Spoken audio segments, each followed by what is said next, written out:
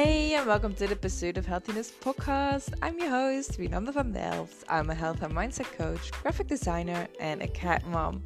I love conversations that are on a more raw and deeper level, and today's guest is Cara Drescher.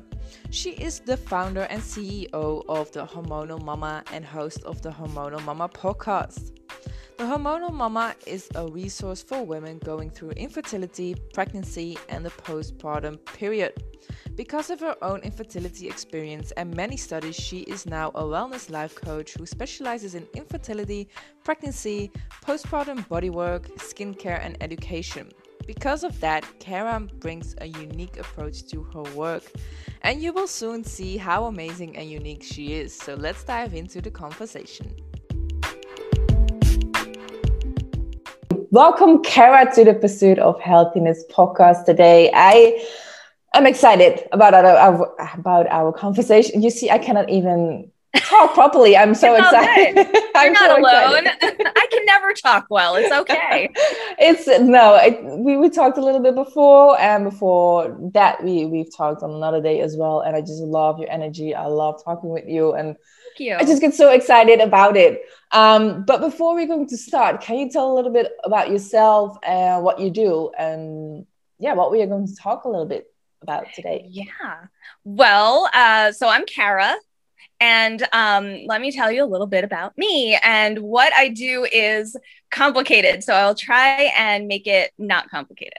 I always start by saying I help guide women through infertility, pregnancy, and the postpartum journeys while teaching them how to take better care of their bodies and minds. Now, what that means is a combination of things. To start, I myself went through a very complex infertility journey over the course of 3 years and 14 fertility treatment cycles.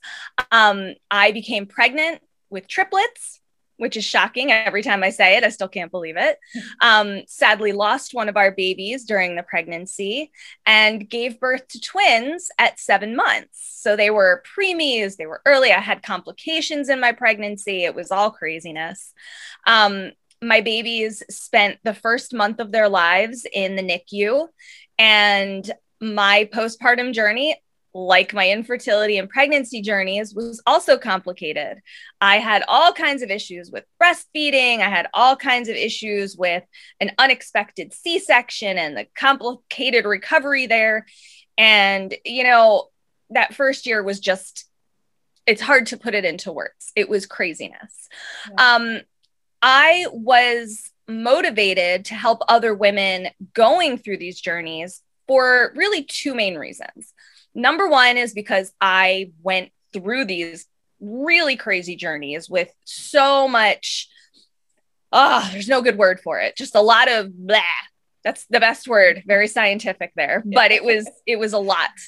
But the other side of it is, prior to going through these journeys, I had focused my career as a licensed massage therapist, licensed esthetician, and a nationally certified continuing education provider for massage therapists. I had focused all of my career on pre and postnatal massage, body work, and skincare. And so I had a lot of training and experience with clients going through these phases themselves. I later became certified in fertility massage because of my own journey. And I realized I want to help other women because I have the personal experience. I have the professional training and experience, and I've been teaching for years. How can I help other women? And the pandemic actually sort of pushed me in this direction to help women going through these. And it actually pushed me to become a certified integrative wellness life coach. And so it's kind of pushed me in a direction that I didn't expect. And being able to bring my personal experiences with my professional training and some new trainings this past year, it's really helped me find a way to be passionate about helping other women going through these really complex journeys.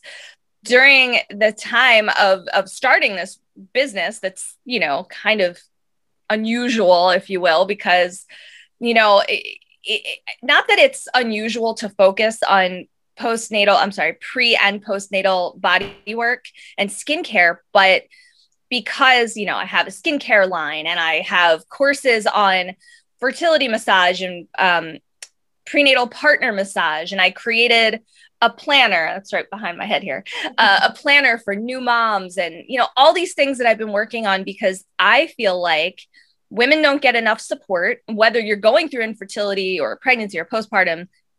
Any women in general, we don't get enough support. We all try to look for support, and it can be really hard to find. And I've made it my mission to give women these resources that I can provide, things that I have training and experience in. But I also look at myself as like a resource library where come to me and tell me what's going on. And if it's not my area of expertise, if I can't help you, I have a huge library of other professionals who can. And that's kind of where my passion comes in, is I want to help, but I can't help every single person. I wish I could, but that's not realistic. I would never, you know, that's just not life. I have my specialties within these specialties, but other women who specialize where I don't kind of fill in the gap. And that's kind of a maybe a little more complicated overview of what I do than I planned, but that's me. I like to talk. So yeah, I do a lot of different things. And ultimately my goal is just to help women journeys and give them the best help that I can provide to make their journey a little less overwhelming and make them feel less alone. Yeah, that's amazing. How I would. Yeah, because I do agree what you were saying. Like a lot of women, especially lately since starting my podcast, I've spoken with a lot of women, and most of them, like there are a couple of topics that are coming back, but relevant to this conversation is also a lot of women have gone through a miscarriage or stillborn or not being able to get pregnant, but nobody really talks about it. And I actually had a conversation about this yesterday as well. Like society's putting a lot of pressure on you as well. And I've noticed it as well. I mean, I'm 26 now, and a lot of people, I'm 10 and a half years together with my partner. So a lot of people are saying like, oh, when are you going to have kids? And, you know, kids. Like a lot of people are pressuring you, and I'm not trying. Absolutely. Like, I don't want it, but I know a lot of women around my age or older that are trying but just cannot get pregnant, and they're still getting those questions like, when are you getting pregnant and when are you going to have kids? And it can be really painful, especially if you want to have kids but you cannot have them. So I think it's amazing that you are there to support and, you know, help people and to feel not so alone anymore. You know, I love being able to support other women. That's part of actually why I became a massage therapist in the first place. You know, I've been a massage therapist for 19 years. That makes me feel old to say. Yeah, I know. I'll be 41 in a few weeks, which is also weird to say. I can't believe I'm going to be 41, just like you wouldn't say that. Absolutely not. Well, thanks. It's bizarre. Every time I think it, I'm like, I'm still 16. What are you talking about? But, you know, I just want to echo something that you said a minute ago. You know, when I was 26, I wasn't married yet. I was sort of figuring out life, but I knew for myself at that point, I knew someday I want to have kids. I mean, that was just something I always wanted. And, you know, just there's kind of two parts that I want to mention. You know, one is it's so society in itself across the board, it doesn't matter what country you're in, society is so strange in this pressure to have children. Yeah. And in two ways. One, there's this pressure, you're a woman, you need to have children. And well, that's just not true. You're a human and you have different wants and desires and needs than other people, right? Not every single person wants or needs to have children. And that I think is something really important. You know, as someone who always knew she wanted to have kids, I I feel strongly that that's a personal decision. That's not a societal decision. Like, come on, don't tell me I need to have kids just because I'm a woman. Please, Yeah. that's crazy. So that's the one thing, because that always drives me crazy when people are like, oh, when are you going to have kids? And it's like, well, what if I don't want kids? Exactly. Is that your business? No. The other side of that is with infertility. You know, it's such a real thing. I didn't know that I was dealing with infertility until I was 35. Like, I had no idea. I thought, okay, you know, when I'm ready, you know, I'll have kids. And I didn't even marry my husband until I was 32. And when we got married, it was, you know, we knew from the start that was something we both wanted, and it was important to us. And we were like, okay, we want a family. But it was years of me being like, okay, when are you ready? When are you ready? When are you ready? Give me a baby. I want a baby. Let's go. Let's go. Let's go. And I was pretty intense about it. And everyone around me was having babies, and it was all crazy. And when the time came that we both agreed, okay, we're ready. Life is ready. Financially, we're ready. Let's do this. It was, you know, there were like two crazy things going on. We were older. You know, I was 35. He was 37. And, you know, even though it's more common for people to have children older, it's not the norm, you know, like it. And again, like, what does that even mean? Like, there's no normal life for everyone. Is so different, right? I mean, come on, it's just it's crazy every time I hear that. And it was really crazy for us because we didn't expect this infertility journey. I never had any indication my whole life that I would have trouble conceiving. So, you know, being older puts you at higher risk for infertility anyway, just because of the way that the body works. And, you know, eggs die off over time, and you don't have as many eggs as you had when you're younger, and over the age of 30, then over the age of 35, then over 40. It's like a whole thing. But I didn't expect it anyway. I thought, okay, maybe it won't be easy, but maybe it won't be impossible. Yeah. And it's so, when you're going through that journey, it's overwhelming because people don't understand. And people who haven't gone through infertility tend to not understand how complicated and how emotional it is.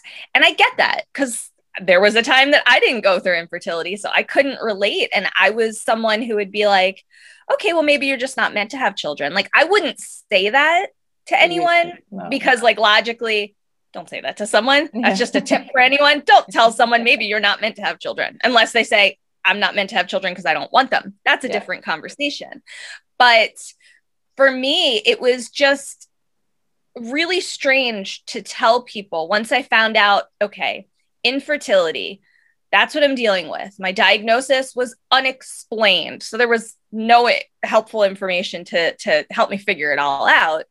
But the hardest part for me was really people not being able to relate, but more so being uncomfortable by my uncomfortable situation. And that's really I can imagine that, because you don't know how to react. Like, how do you react to something like that? It sucks. It sucks. We know, but you know, what can you say? What does that person want to hear at that point? And that could be different for everybody. Exactly. And that's a struggle. And I understand now that it's been a long time, you know, like I said, my infertility journey was 3 years. Then I had a 7-month-long pregnancy, and now my kids are going to be 2 in like 5 weeks. And so it's been a while. And now I can look back and say, wow, you know, at the time, let me give you a great example. This was kind of like the turning point for me in my whole journey. So in August of 2016, it was, you know, okay, we were getting ready to see a fertility specialist. We knew, okay, something's not working. We've been trying for a long time. It was like 8 months, and I was over 35. So we knew, okay, we need to get checked out and find out what's going on. And I went to a business meeting one night. It was a Monday night. And I'll explain why I remember these details in just a minute, because it's interesting. I went to this business meeting for other women in my industry. It was wellness professionals who specialized in pregnancy. We had massage therapists, there were sleep specialists because it was pregnancy and postpartum care. We had Pilates instructors, yoga instructors. It was great. There were like 20 of us, I'd say. And I went to this meeting. It was a networking event, essentially. And one of the first things that anyone would ask when we were all just talking in little groups, getting to know each other, one of the first things that I was asked each time I talked to a new person was, "Oh, do you have any kids?" And every time I'd say, "No." And they'd say, "Oh, okay." And you know, that would have been fine if we had left it at that. But it always ended up going in the direction of, "Well, I'm going through infertility." And nobody ever knew what to say. And in every single conversation that night, what happened was the response would be, "Oh, well, you know, I got pregnant really easily. I got pregnant right away. I wasn't even trying to get pregnant and I got pregnant." All of these responses that were taking the focus off of me and putting it on them. Yeah. And the problem with that was kind of twofold. There were two issues there. One, you could feel the discomfort. You could feel how uncomfortable they were hearing me say the word infertility. And the other problem was that their response when shifting the focus, which is fine, but the response was telling me a story about how successful they were when I was having the exact opposite problem. And looking back on it now, I realize they didn't know what to say. Mm-hmm. And that's not their fault. You know, that's not their fault. They don't know what to say. The problem is that people are just not educated on infertility. You know, if I knew when I was a teenager that infertility was a thing, probably would have made these conversations easier for me and them. You know what I mean? Like, gosh, why can't they talk about infertility and sex education? There's got to be a way to put it in there. But again, conversation for another day. Just one question. Did you also get a lot of people saying like, "Oh, you need to try this or try this position or eat this"? Oh my gosh. Yes. Every other thing. If they would shift the conversation, and if it would kind of, I'd be like, "Oh, okay, good for you." And they'd be like, "You know, what I did was you should try this." The biggest thing that I find with infertility is people always want to say to you, just relax and it will happen. And they mean well when they say that. Nobody says that to be hurtful, but speaking as someone who went through even a quicker or a shorter infertility journey, having someone tell you to just relax, I mean, pardon the violence in this sentence, but you just want to punch them in the face and be like, "No, go away," because it's so emotional. It's so deeply rooted inside of you that something essentially is wrong with you. And it goes back to that conversation about society expecting as women that we're going to have kids. Yeah. Society doesn't expect that you're going to have struggles with infertility. Or with fertility, I should say. Society just expects you're a woman, you're going to have at least one child. Yeah. They don't. So that's like this bigger issue. But yeah, I mean, to answer your question, all the time when I went through this journey, people were telling me, "Try this, try this, try this, try this, try this." And most of the time, those suggestions, no, that's not going to help me. It's infertility. That's what it is. It's an issue. There are solutions, but it's not as simple as, like you said, just try this position and you'll get pregnant. You know, great. Hey, have a good time with it. Sure. Try that position. Have fun. Good for you. But is that going to cure my infertility? No. Probably not. Mm-hmm. That night at that networking event, it was really rough for me. Oh my gosh, I had to leave early because I got so emotional. I went into the bathroom because the tears started coming and I was like, "Oh my God, I can't be at this meeting with other professionals and be crying." And as soon as I went into the bathroom, meltdown city. I'm glad I didn't have any makeup on that night because I just couldn't stop crying. And I knew I need to leave. It's time for me to go. And I cried for hours that night. And I just cried and cried and cried because every conversation switched to, this is how easy it was for me. And I just said how hard it was for me. And in any situation, it doesn't just have to be infertility. When someone tells you how hard something is for you, the right response is not to say, oh, well, for me, it was super easy. Yeah. How's that helpful? Yeah. And to make a long story short, I woke up the next morning with ultra swollen eyes from crying all night. And again, long story short, I had a really bad accident that next morning. And because my eyes were so swollen, I was so upset. I couldn't see where I was going. And I slipped and fell down the stairs and had a severe shoulder injury that put me out of work for over a year. Wow. Again, conversation for another day. But I mentioned that because even though, that networking event wasn't the cause of my accident, it was a major factor because I was so distraught. Indirectly. Exactly. It was because I was so distraught. I was so incapable of controlling my emotions that the next day I couldn't even open my eyes all the way. And then zip, bam, boom, my whole life is uprooted for 13 months because of a serious injury and multiple surgeries. And I just mention it because I think it's so important for people to realize that infertility is a bigger deal than you think. First, if you've never experienced infertility, it's not as simple as you'll get pregnant eventually, because in many cases you won't. It's a journey. It's a very complex, difficult, stressful, deeply emotional journey. And I just want to go back to something you said a little while ago about it. It's really, in a lot of ways, it's not that different than if you're going through, I don't want to have children, but everyone's in my face about it all the time. Everyone's telling me, when are you going to have kids? And while I can't relate to that because I did want to have kids and I did go through infertility, I can't help but think that there's a very similar connection in, well, what's wrong with me? You know what I mean? With infertility, you can't get pregnant and you question all the time, what's wrong with me that I can't get pregnant?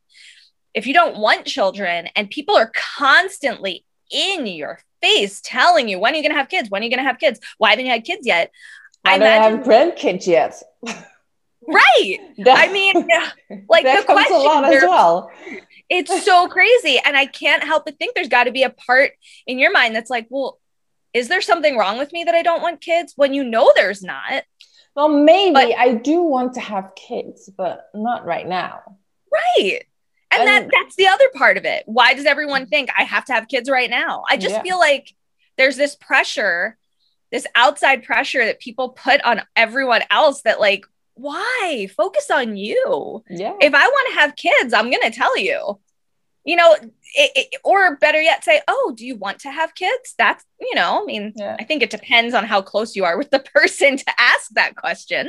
It is actually a really personal question. Extremely personal. But besides all of that, I mean, see, even if you don't want to have kids, I mean, there are too many people in the world anyway. So why do you care if someone doesn't want to have kids? It's, I'm so glad you said that because that's so true.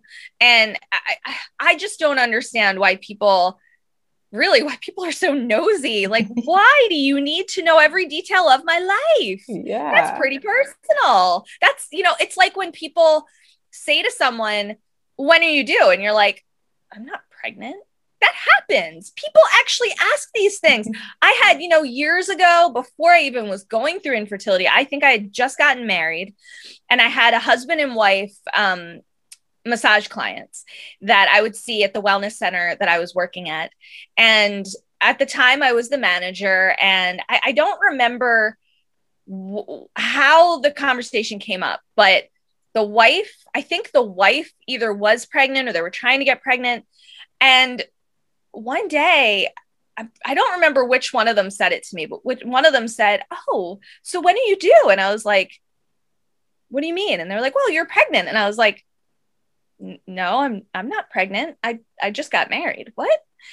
And I could see just how uncomfortable they were. And I thought to myself, where did that even come from? I don't understand how anyone thinks that that's an appropriate question. If I'm pregnant, I'll tell you I'm pregnant. Yeah. I'll discuss it with you, you know, but asking someone and then realizing, oh, they're not pregnant. That's like, it's just, I get so worked up about it because I don't understand. People. I should tell you a story then, because a friend of mine, she was pregnant. We were working at the same place. A lot of people always say we look alike. They think we're sisters. Mm-hmm. Well, I'm on the heavier side. So, you know, I can't imagine that someone would think I'm pregnant, especially if I'm bloated. I run into that a lot. I have a very round belly. Not the issue over here, but she was pregnant. So we had customers, like regular customers, and sometimes they couldn't get us apart. I don't know why. We don't really look alike, but a lot of people think we're sisters. Mm-hmm. Anyway, so they were like, oh, you know, you're pregnant, and when is the baby coming? And I was like, I'm not pregnant. I was like, that's my colleague. And they were like, no, you're the one who's pregnant. And I was like, no. I'm pretty sure I know. I just, oh my goodness. Just like saying like that I am wrong for saying you are pregnant. And I was like, no, I'm not. That's the other girl. Not. I'm not. And they were like, yes, you are. And I was like, no, I'm not. This conversation really happening.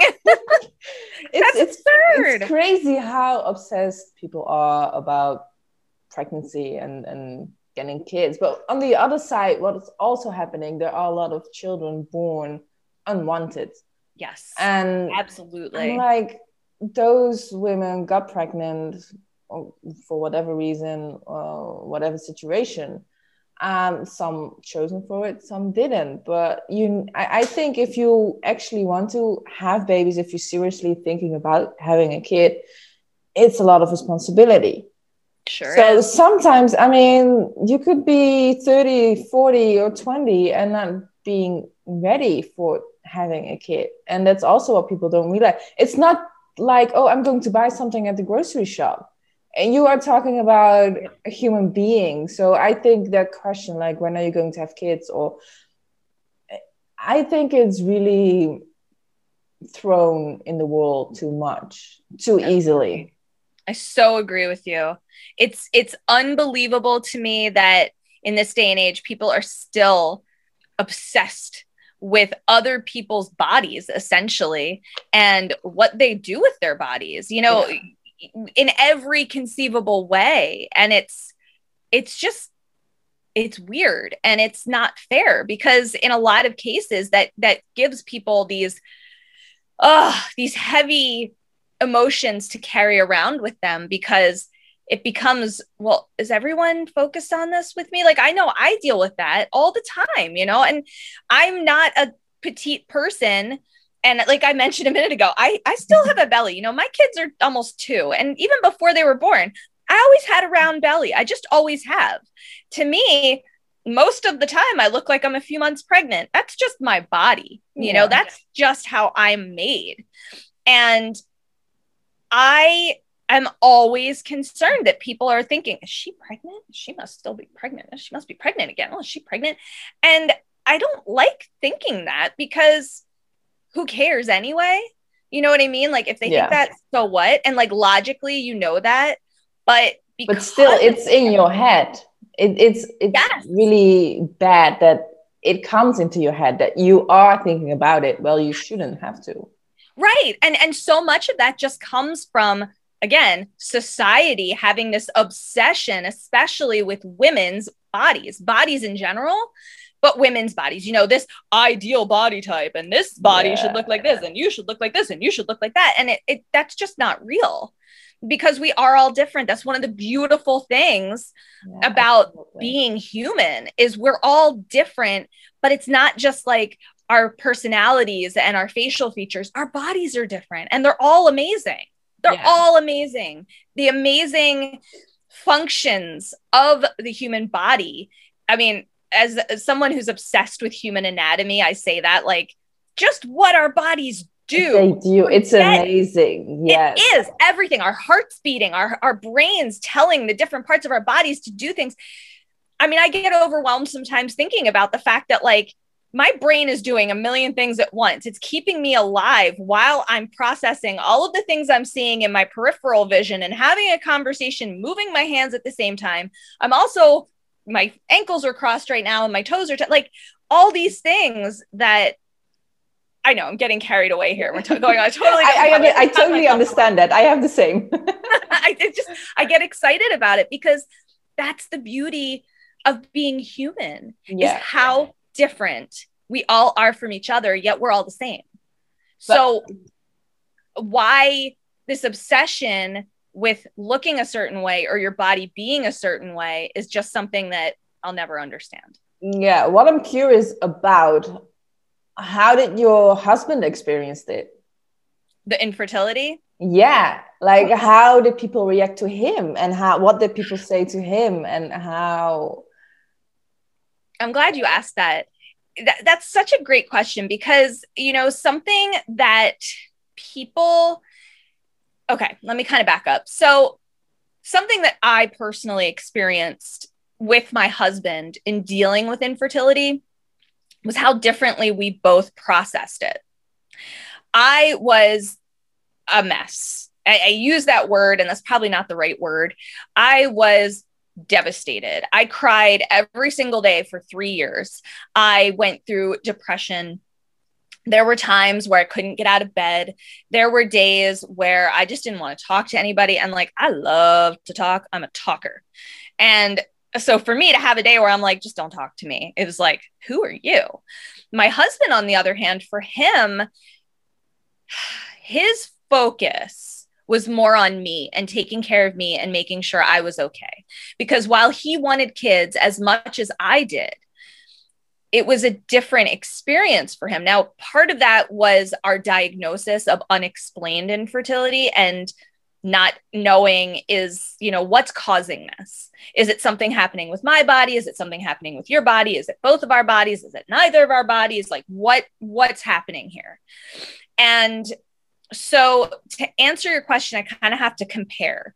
My experience was bearing the brunt of it, both internally and externally. So inside of me was always, well, this is something's wrong with me. What's wrong with me? Always. That was kind of the go-to in my head was what's wrong with me.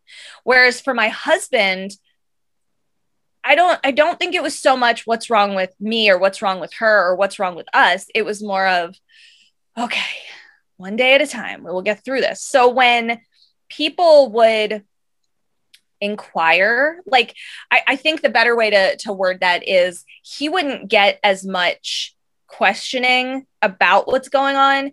Occasionally he would get questions from family or friends like, oh, are you guys planning on having kids? You know, you've been married for a while. Like we got married 2012 and 2015 was when we started having, so a few years, like 3-ish years or so.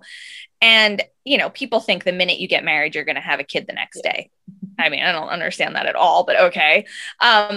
So the questions for him would be different. You know, it wouldn't be so much, you know, when are you having kids and, oh, what's going on? It would be like, oh, are you guys planning on having kids? And so like the questions would be a little different. They wouldn't have that same, when are you doing this? It would be more of, oh, are you going to have kids? Which is so strange. Maybe not. I don't know if it's strange or not. To me, it seems strange. Like, I think it's just strange too, because of a couple of reasons. One, to make a baby, you need 2 people. So right. Exactly. As much as you need the woman, you need to have a man as well. So exactly. Yeah. That's a fact. I mean, that's just nature. Babies don't come from one person. Exactly. I mean, so yeah. I feel like I'm glad you said that. I really am, because I think people focus so much on, oh gosh, I mean, there's so much behind my thought here. You know, I want to say people focus on, well, I'm a woman, I have a uterus, I carry the baby, and there you go. Well, there's a lot to that. Not every woman has a uterus. Let's be honest. Yeah. And not, you know, like you just said, I don't create a baby. I create half of a baby, but that half can't become a whole without the other half that in my case, came from my husband. Yeah. I mean, that's the way nature works. Two eggs don't make a baby, two sperm don't make a baby. You have to have an egg and a sperm, and then boom, there's a baby. Exactly. That's the nature of it. Now, granted, there's so many other factors. There's, all of the same-sex couples that becomes, a different experience, and that's great, but at the same time, in order to get a human, these are the two components you need. And there are a million amazing ways to go about it. That's one of the great things to me about fertility treatments is you can have a baby just because, the traditional way, whatever. There are a million ways to have a wonderful baby that you want, if that's something that you want. Yeah. But what's so bizarre to me, I kind of went on a tangent there, but what's so strange to me is how differently men are treated in regards to infertility, because a couple of reasons. One, the approach, the questions, like I said, are completely different. With women, it's when is this going to happen? And with men, it's is this going to happen? Yeah. And that's just bizarre. Like you said, like, what? That doesn't even make sense. There's just, that's, one of the big societal differences between men and women and how we're approached or how we all interact. But on the flip side, I lost my train of thought there for a second. I had a thought and I can't remember it at the moment. But what I'm getting at here, I think, is basically dealing with the way people, okay, I remembered my thought. So sorry. So infertility is also handled differently as a woman, right?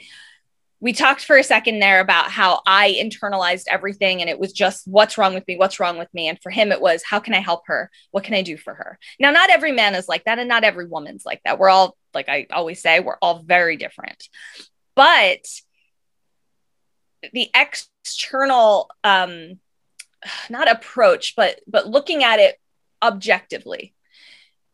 If he were to tell someone, oh, we're dealing with infertility, the issue becomes, I think, in saying that the questions are different, right? So like as a woman, we have all of this pressure on us to look a certain way, which is stupid. Pardon that. I know stupid is such a strong word in my opinion, but it is. Oh, you can even use worse words. Like I just use every time I hear the word stupid, I'm like, ugh, but it is. It's so absurd, right?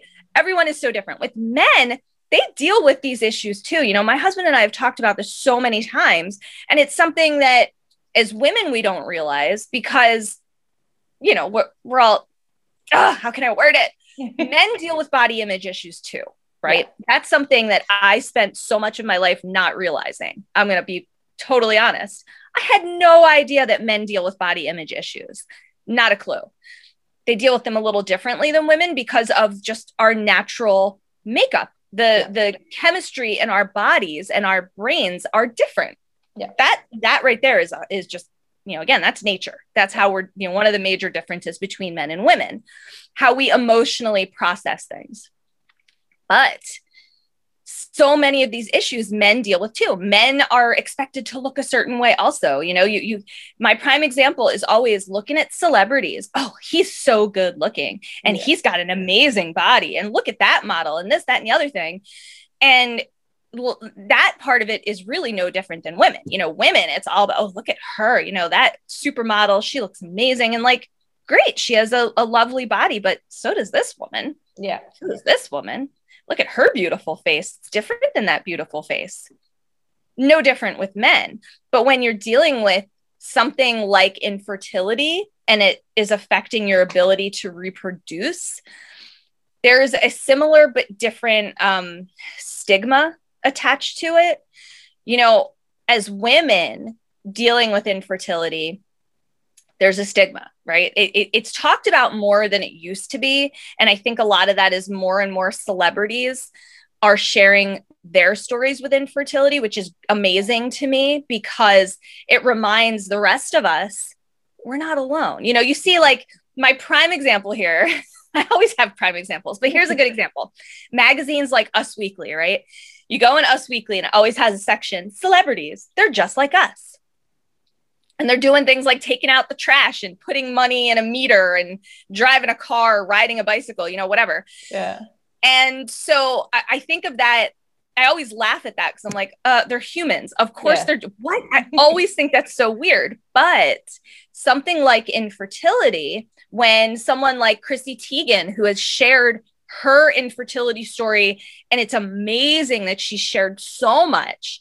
And I mean, I just think it's amazing that she has shared so much of her story so publicly, because I think she is one of those people who has opened up the door for other women, because I'm talking about women for a second, other women to understand this isn't everybody issue. This isn't just specific to certain demographics or certain people, right?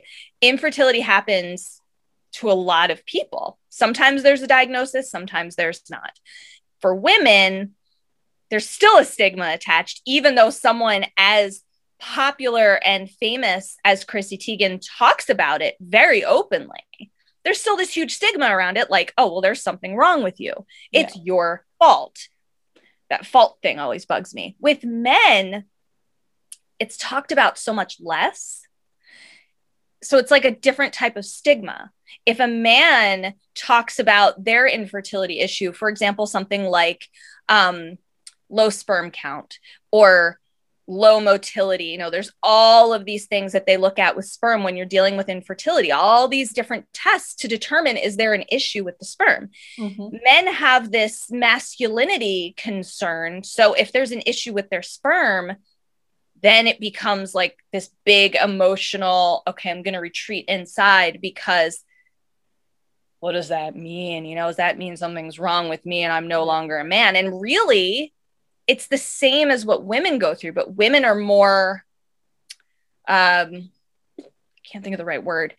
I think I know what you mean as well. I think we put a lot more pressure on ourselves because we ultimately are the ones who carry the baby. Yes. Right. And it's different, you know, it's just interesting because I think, based again on my conversations with my husband and paying attention to what goes on in infertility, since it was such a huge part of my life for so long, and it still is. I mean, it never goes away. You know, I just said something on Instagram about this last week. You know, one of the really weird things is people think, oh, infertility, once you get pregnant or if you get pregnant, all of that goes away and you no longer have to worry about it. Well, it doesn't. It stays with you. And I don't know with men if it's the same way, because I'm a woman, so I don't know. But men don't talk about it as readily as women do. I think that's kind of what I'm getting at in a very convoluted, inarticulate way, is men, there's so much more pressure that men put on themselves in a different way than women do. With women, Absolutely. It's all about how we look. And with men, it's all about how they function, kind of, you know, like, function, am I a real man? Yeah, exactly. And so it's just a very different experience. But, you know, in my case, I'm very lucky. My husband was and is such a supportive person that he was able to see, this is affecting her more deeply than it's affecting me. I need to be there for her and I need to know how to help her. And that in itself is a struggle when you're, you know, going through infertility. And a lot of the time, how do I express my needs? How do I say what I need in order to get through this? Because most of the time, if he'd say to me, how can I make this better for you? I'd be like, give me a baby. You know, it'd be my answer. Get me pregnant. That'll solve it. And it's hard when you're going through it because it's hard to say what's going to make this better. Well, the only thing that's going to make it better a lot of the time is if I could just get pregnant already, if I could just be a mom. Yeah. But that's not really the answer, because there are so many different ways to become a mother. And a lot of it's tough because it's not as simple as just adopt. You know, a lot of people say, oh, just adopt. That's what you should do. And that's an amazing option. But for everyone, it's not their go-to, or it's not ideal, or they can't afford it. It is so expensive. It is expensive. Yes. That's what I wanted to say. Like, oh my God. I don't know. I think it's a couple of weeks ago that I've heard it's a couple of thousand, 10,000, maybe even more than that to adopt a baby. And I'm like, wow. It's really, really interesting because fertility treatments also depends where in the world you are. I mean, that's absolutely 100% true, depending on what country you're in and even other factors. For example, I went through IVF. Well, I went through it once, but I was planning on a second cycle when I got pregnant unexpectedly. But that's a story for another day. My example is my infertility. The first IVF cycle was $8,500, not covered by health insurance. That's a lot. We didn't have that money. And again, that's another story. We got a grant, we got a loan, we got a lot of stuff to help us with that. But when I went to a different doctor and we were preparing for a second round of IVF, her prices were different. Her prices were $9,800, which are really good prices. Sometimes IVF can cost upwards of $15,000 or $20,000. Yeah. And then adoption in a lot of cases can be like $30,000 or more. Surrogacy can be like $60,000 or $100,000 even. It just depends. And the really frustrating thing, as someone who went through infertility, knows a lot of people who have been there and on both sides either became parents one way or another or couldn't afford it. And that's the problem that I have with it all. I understand why it's expensive. I get it. That, trust me, I'm not trying to say it shouldn't be expensive, because for a lot of reasons, it should be. Yeah. But there's got to be, and this, again, I know this goes on a totally different direction, but I feel really strongly, there's got to be a way to make it affordable, whether it's, more grants. There are some amazing fertility grants out there. I have a whole thing about that. But on top of that, health insurance should cover some of these things, because how is it fair for one person to be able to have a child and not have to pay for it, and another person who's been trying for 20 years to have this one thing that they want, and they're out hundreds of thousands of dollars because their treatments didn't work and this one didn't work, and then eventually it did work, and here we are, we've spent $30,000 or $150,000 on a child, and now we can't afford the house, and we can't afford a car, and we can't afford the other things in life that we need. And we're paying off this loan and we're paying off that loan. And that just, I mean, again, that's a whole different conversation. Yeah. But what I'm getting at is that it's super complicated, every aspect of it. And I just feel strongly that there needs to be a way to make it easier on us financially, emotionally, spiritually, physically. All of these things play a huge role when you're going through infertility, and it takes a toll. Yeah. And here I am, this is 2021. I started going through infertility in 2015. A lot of people go through it a lot longer than I do and lose a lot more money than I did. But I still think about it every single day. And not just because it's what I do in my business, but because every day I look in the mirror and I say, I'm a mom. I have children. There's no way, because I went through this. Yeah. How's this real? And that's just one aspect, but that's what I'm getting at, is that it never really leaves you. And it's complicated for men and women, just in different ways, because we're different creatures. Yeah, absolutely. I do have a question, because what I often hear is that if you do IVF, it's really common that you get triplets. Or twins, or even more. So do you know what the science is behind that?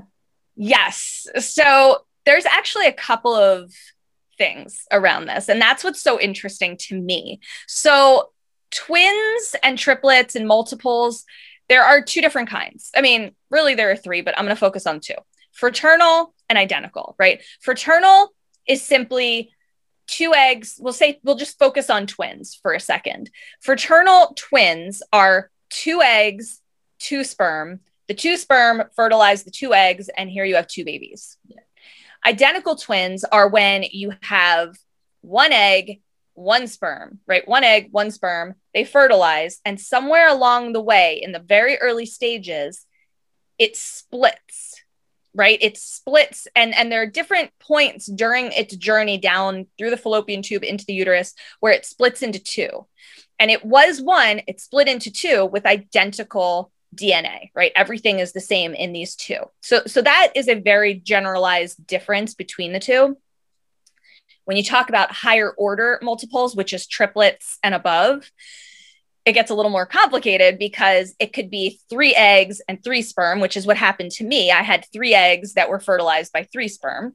You could have 1 egg fertilized by 1 sperm and it splits into 3, or you could have 2 eggs fertilized by 2 sperm, one of them splits, and then you have identical twins and a third baby, and so on and so on. With IVF, okay, so let me back up.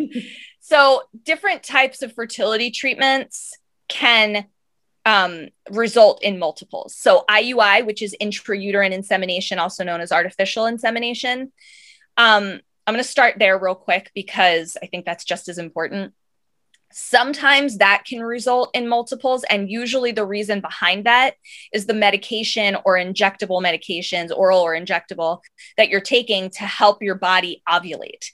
So what can happen is these different medications can cause you to ovulate more than 1 egg. Yeah. If you ovulate more than 1 egg, the chances of both eggs fertilizing isn't 100%, but it's a higher chance than if you ovulate 1 egg. Now, if you go through IVF, it's a completely different situation. IVF, you kind of have a protocol where you take certain medications, injectables, you know, like, gosh, I know from experience how many times my husband had to stick a needle in my stomach. And that medication would help trigger certain hormones, certain reactions. So there are 2 things that happen. Basically, they give you all of these hormones to help your body mature a certain amount of eggs. Now, it's not an exact science in terms of how many eggs are going to mature. You might have 5, you might have 50 or more. That's a different conversation again. But when you go in for the IVF procedure, there are 2 procedures. There's an egg retrieval. During an egg retrieval, they go into your ovaries, and basically the eggs that have matured and are getting ready to release like they would normally do, they go in and they take those eggs out because they're mature and ready to be fertilized. That's a simple explanation because sometimes they're not mature. But again, that gets scientific. Yeah. Let's stick with the most positive situation. They are ready to go. We're going to focus on that. Most positive situation, we'll say we have 15 mature eggs. Okay. So they get these 15 mature eggs out. Then they take the sperm, they put them, you know, there's 2 things that they can do. They put them in a little like petri dish and let them sort of find each other, or they inject the sperm directly into the egg, which that's called intracytoplasmic sperm injection, which again, that's complicated. And that's just, you know, more intervention. No, not going to focus on that. I'm getting myself distracted here. So the idea is that the egg and the sperm find each other. Now, most of the time, you're not going to have all of the eggs get fertilized by the sperm. That's just not going to happen. I think it's like maybe 20% usually. I don't know exactly, but we'll say you have 15 eggs that were mature, 5 of them get fertilized. Now, what happens here is kind of there are 2 possibilities for multiples to occur. So what can happen is if they take however many embryos and they implant more than 1 into your uterus. When I say implant, that's not the word I mean. When they put it back in, we always say it that way, they put it back in, right? And that's the second procedure with IVF, is they take the, it's not an embryo yet, it's called a morula. So it's before it's divided into an embryo. It's either 3 days after your egg retrieval or 5 days, depending on your situation. They put it back into your uterus and wait and see if it implants. Now, in cases of multiples, there are really 2 things that can happen. If you implant 1 morula or almost embryo in there, it could still potentially split into identical twins once it's inside. The science behind it, there's no real like, why does that happen? Here's why. they don't know yet, but there's a higher chance of identical twins with IVF. And I think part of that has to do with just the more intervention with it, right? They're doing more, they're hands-on more. Yeah. The other thing that can happen, is that you put more than one egg in or embryo, and they both implant. So essentially, you're not waiting on nature to see if you're going to ovulate more than one egg. You're taking these already fertilized eggs and you're putting them back in, and then see which one survives, basically. Right. And either one implants, both implant, or none implant. Yeah.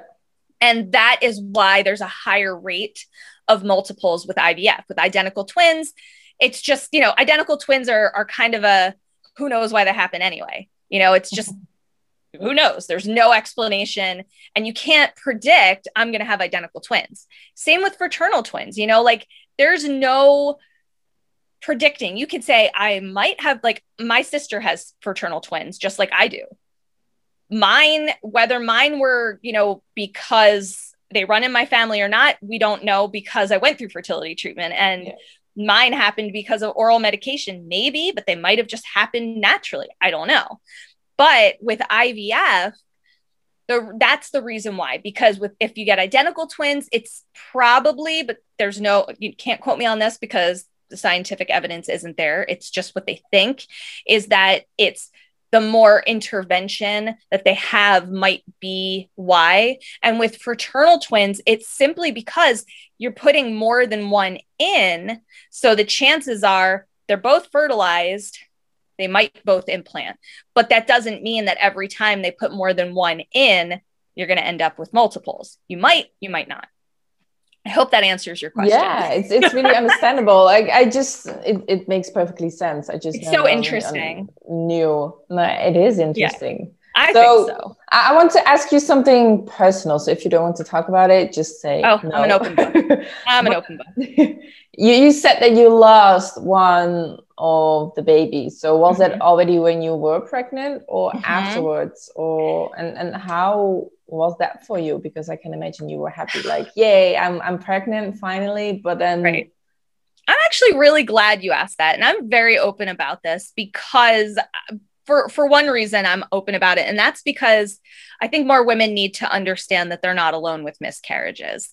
And I share because I'm at a point that I'm comfortable sharing. And that's never to say that everyone should share. It's all about whether you're comfortable or not. In my case, we were preparing to do another cycle of IVF because our first one didn't work. We only had one fertilized egg and it didn't implant. And that in itself was very similar to a miscarriage because that baby was in my body and it didn't implant. So it was almost like it's hard to explain, but that was like, I like to think of it as a type of miscarriage. In this other instance, I was taking different medications. My doctor was kind of experimenting and seeing like how my body was going to respond prior to doing IVF to kind of get a feel for what would work because my first IVF didn't work. So we needed to do a different protocol to see if something different would work. So we tried Clomid and Letrozole, which are usually taken separately. But in my case, she said, let's try them together, see what happens. Very surprisingly and unexpectedly, I ovulated 3 eggs, which is still shocking to me and was still shocking to my doctor. And all 3 eggs fertilized. We were actually going to do another IUI. I had already done 9, and I was going to do my 10th, but they did an ultrasound and looked and said, oh, you already ovulated. We can't do an IUI. Alrighty then. And 2 weeks later, I had a positive pregnancy test and it was the first one in my entire life. So it was like, this isn't real. I'm going to faint now. And it was weird because I knew at that point, I bet all 3 eggs fertilized. I bet there are 3 babies in there. And about a week later, sure enough, my HCG levels were super high. They were able to do an ultrasound. They looked and they were like, oh yeah, look at that. There's 3 babies in there. Okay, then. And from that first appointment, my doctor said, I want to prepare you. It's highly likely that, 1 or 2 will not make it to the end of the pregnancy. And I was like, okay. And I think it was 9 weeks into the pregnancy. It was Christmas Eve, believe it or not. And we went in for an ultrasound because we were going weekly at that point. I had to go every week until, 14 weeks, I think. And, I had spent a lot of time talking to these 3 babies that weren't able to hear me yet and telling them, I told that 3rd baby over and over, I said, if you can't stick with us, that's okay. We will love you forever. If you can't be here with us, that's okay. You do what you need to do. And I know that sounds really weird, and probably a lot of people roll their eyes and be like, all right, you weirdo. But that's what I needed to do. I needed to make sure that somehow I was, I think it was more for me than them. It was more for me to accept that, okay, if I lose this 3rd baby, it's okay. So when we went in that day and they did the ultrasound and they looked and saw that the 3rd baby didn't have a heartbeat anymore. And it was pretty intense for me. I think I was 7 weeks and I had some heavy bleeding, and it was much more than spotting. Yeah. And I was completely like, what is this?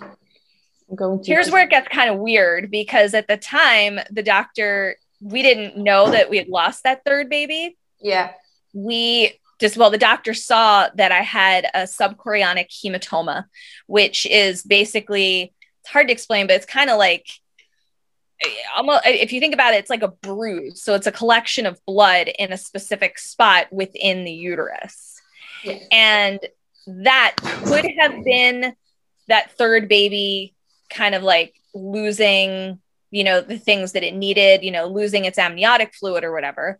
But won't get into that. What I will get into is realizing that 3rd baby didn't have a heartbeat anymore. That 3rd baby was no longer viable. And for me, I never knew what that would feel like. I had no idea what to expect, because I was so convinced that that 3rd baby was going to make it and we were going to have triplets. And it was weird, is really the first way I would describe what I felt. I felt confused, I think, like, well, how come these other 2 made it and that one didn't? Yeah.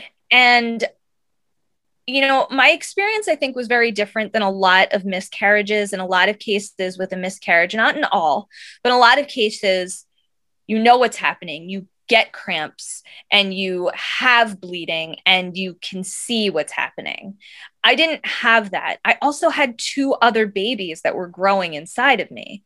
And that made it really complicated for me to kind of know how to feel. And that's such a weird thing to say, because you can't ever really know how to feel. You feel how you feel. Yeah. But I was sort of like fighting my emotions. I was terrified pretty much the rest of the pregnancy that I was going to lose my other 2 babies. I can imagine. I mean, it was weird. And at the same time, I was so happy to be pregnant after so much. I couldn't believe I had 2 babies in there. But I was also devastated that I lost one of my babies. I know it was early, but the thing that I try and tell women all the time, it doesn't matter at what point in your pregnancy. If you lose your baby, it doesn't matter when.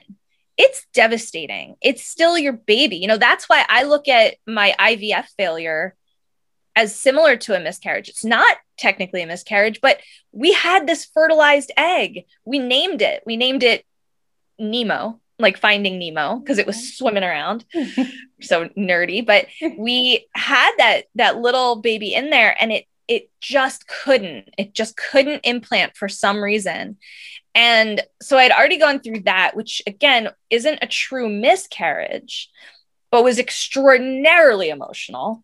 And here I am going through a real miscarriage, and it was so different.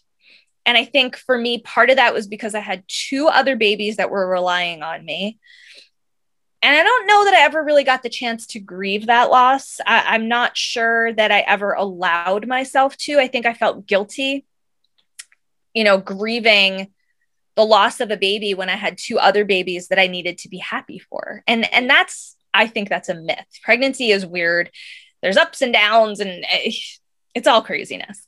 But in the end, it was tough. I mean, I can't think of a good word to describe it. It was a very strange experience to go through. And I think miscarriages are a very strange experience to go through. They're so much more common than people realize. And I think that's what makes it so hard to go through, is because you feel so alone and you feel so understandably devastated. But, and this goes back to the whole, we're all unique, we're all different kind of thing. We are all different. We handle things differently. And I don't think that there's any one way to deal with or process, the emotions of a miscarriage. I think everyone handles it differently. Sometimes you're just like, okay, and you move on. And other times it takes years to heal from that. And there's no right or wrong way to process that kind of loss. It is a loss. And loss, no matter how you lose someone you love, is intense. And you have the more than the right to grieve and deal with that. You know what I mean? And for me, it just became complicated because I was so focused on, I've got these two other babies.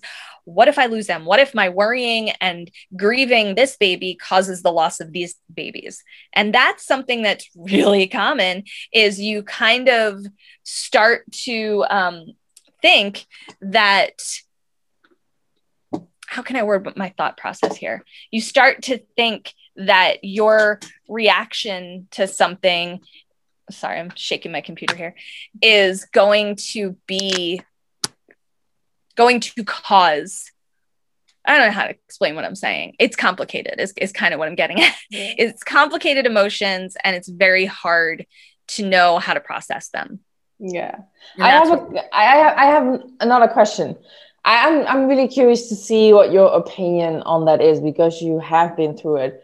Well, I believe, because our bodies are amazing at keeping us safe. And I also believe that sometimes if you cannot get pregnant in that moment, it's because your body is not ready for it. Mm-hmm. But that's because you are too much in the stress, because it takes a lot on your body to create another human. So if your body is not ready for it, I believe that at that point you cannot have a baby. But I also believe that sometimes I don't want to step on someone's toes or hurt someone, but if you get a miscarriage, I also believe that maybe there was something wrong with the baby to begin with, and maybe it's better that it didn't fully grow into a baby. Mm-hmm. Because otherwise it would have problems, or I don't know, it wasn't ready yet, I would say. I don't mm-hmm.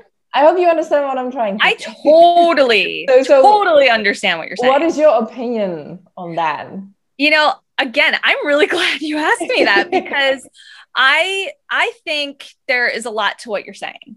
I feel strongly, when you look at the science behind miscarriages, it's complicated. There's more often than not, there's no diagnosable reason for the miscarriage, right?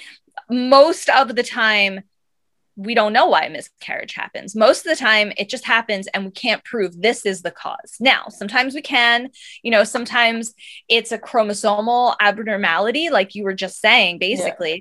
And that's, I'd say that's probably the most common diagnosed cause, is a chromosomal abnormality, which is tough, because chromosomal abnormalities in a lot of cases result in healthy pregnancies and healthy babies who have, some sort of special need. But in a lot of cases, chromosomal abnormalities don't result in a healthy pregnancy, and it's not going to be viable anyway. And that's why the miscarriage happened, because there was a problem with the development. Yeah. The thing that I always go back to is, a lot of the time people think it's something that they did that caused the miscarriage.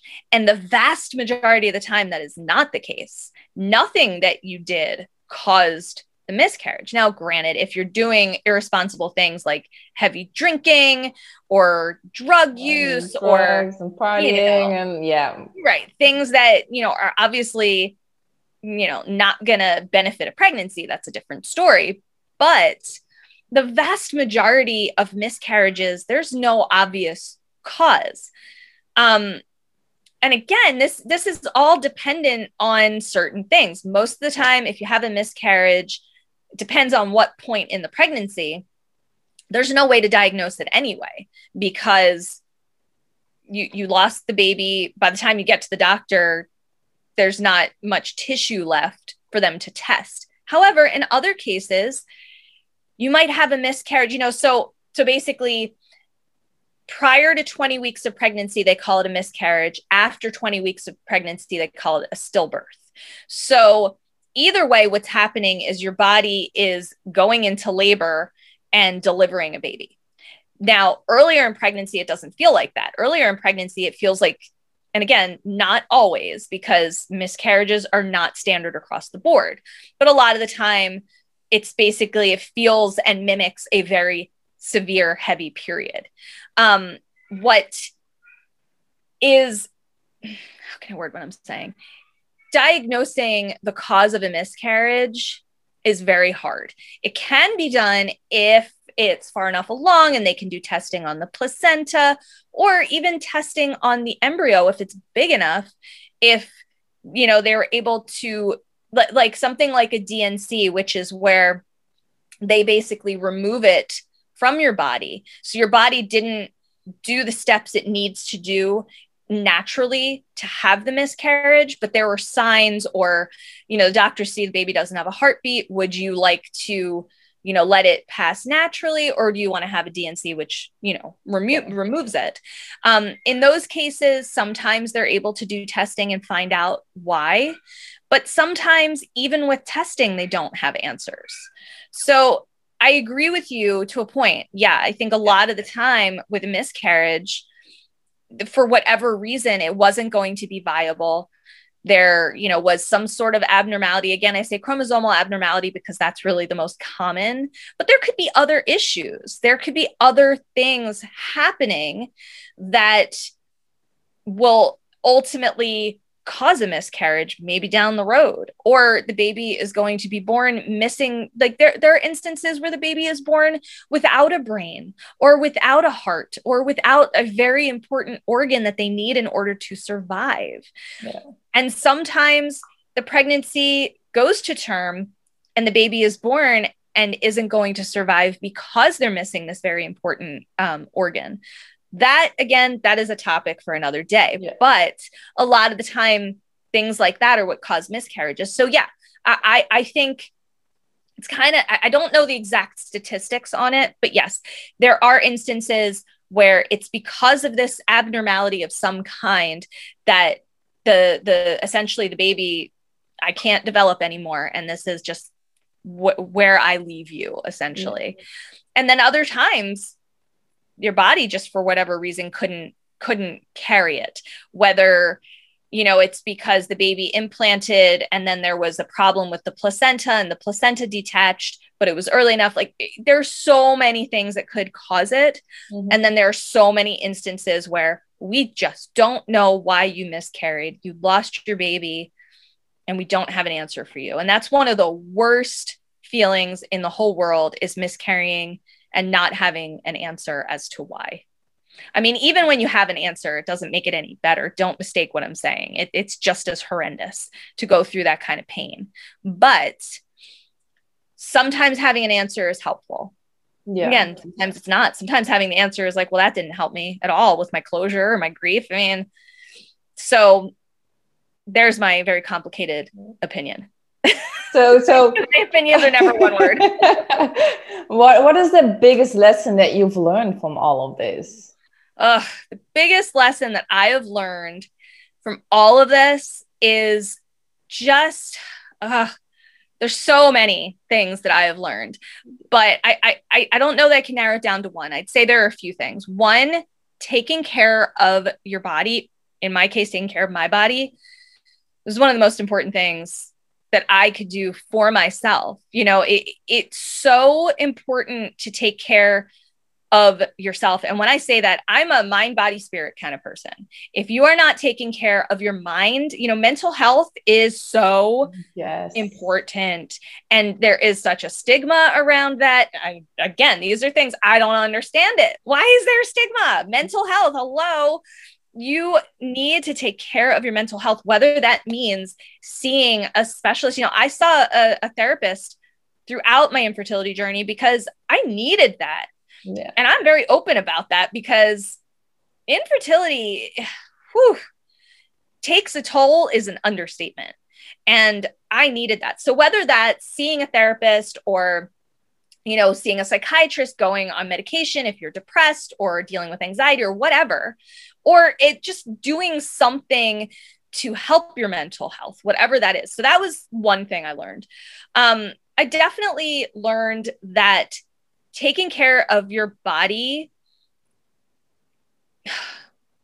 eating certain foods, healthier foods. I'm not a health food nut. I mean, don't get me wrong. I love to eat like jam-packed salads and I love greens. I love vegetables, but I love my meat too. And I like my fried foods. You know, I love food. Balance. It's okay. It's good. Right? Balance.